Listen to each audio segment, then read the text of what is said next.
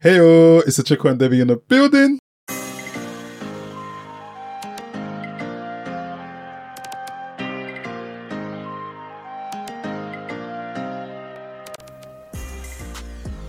Hello everyone and welcome back to the Business Key podcast with your hosts Chico and Debbie. So in today's podcast we're going to be talking about some new news at Apple. Over to you, Chico. Yes, Apple recently released the Apple Vision Pro. It is a virtual reality headset and it retails for about $4,000. Wow. So quite expensive, but it's had a huge buzz. So much so that, and we've seen, I don't know if you've seen, but on social media, there's been lots of social media content created about it or created using it. What we've seen recently is also that there's been reports of a lot of people doing returns for the Apple Vision Pro. Oh, really? Yes. And some of the reports I was seeing was people complaining of having headaches. Ooh. People complaining about they can only use it for about 45 minutes before they wasn't able to use it anymore. Other people saying that it's not really practical. And apparently they use it outside, but apparently it's been said that you're not supposed to use it outside with motion. You're supposed to it's supposed to be indoors where you're sitting down to use it. Oh, okay. Other people have said that it's kind of like a novelty. They kind of get it and then realize actually don't really need this. Right. So that was quite interesting. So what have you seen the Apple Vision Pro? What's your thoughts on the product at the moment?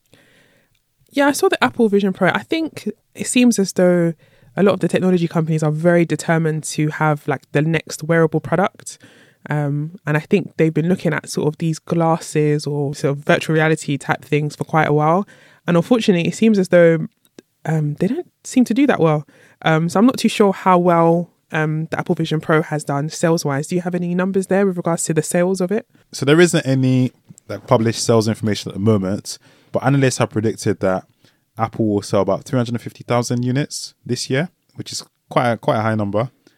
And then they predict that by next year, it will rise to 1.4 million headsets, which is quite ambitious. That is very ambitious. We'll wait to see if it's able to deliver on those figures. Okay, yeah, it'll be interesting to know whether those are Apple's projected figures or how those numbers have come to be, because I think there's been other companies that have tried. So there was the Google Glasses, which I think was called the Google Glass.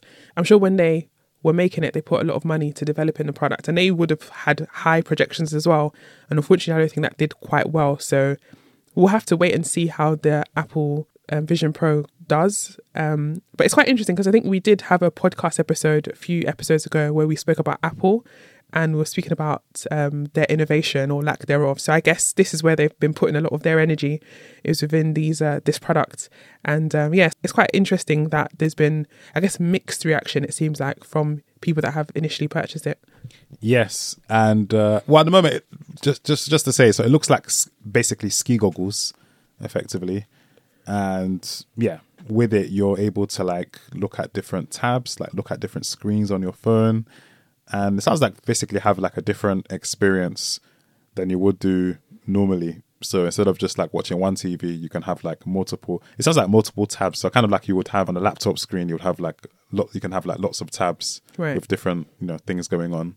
You can also do that with Apple Vision Pro as well. But what was interesting was that Mark Zuckerberg, the founder of Facebook, previously Facebook Meta, came out and said that he also gave his own view on the Apple Vision Pro. And was saying that he believes it's an inferior product compared to the Facebook version. So the Facebook version is called the Quest, and that's been out for a few years. And he was saying that it's, twice or three times the price, and it's not as good, was what he was saying. So really strong statements from Mark Zuckerberg.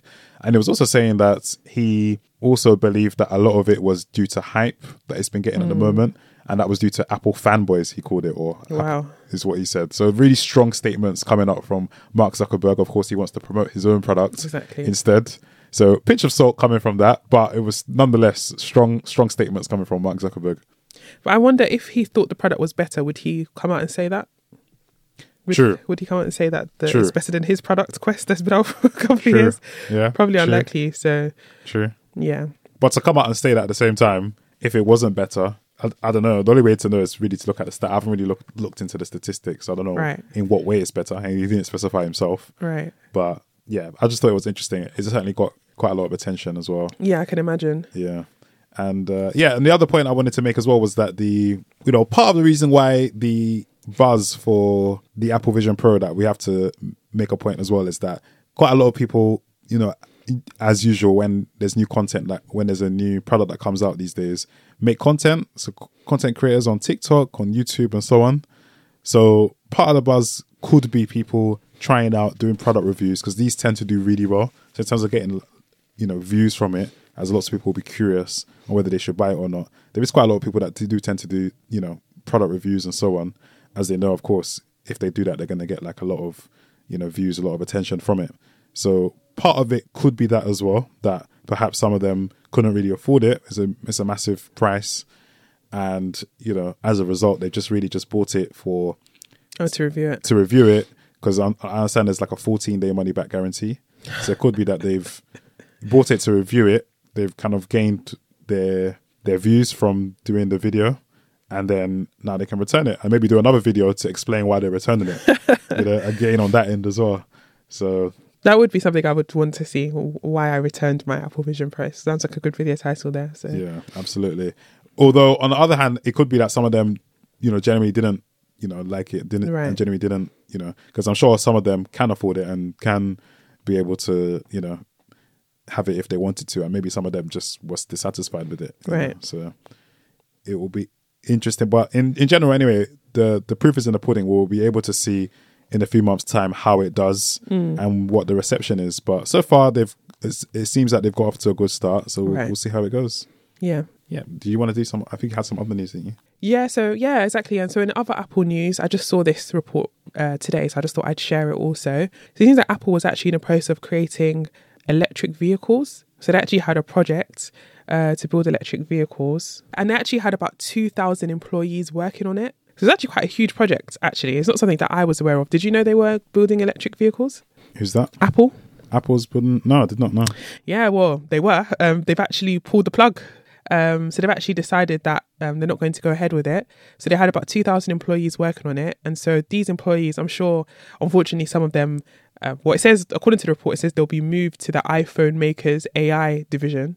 I'm not sure if all 2,000 people will be moved over there. We'll see what happens.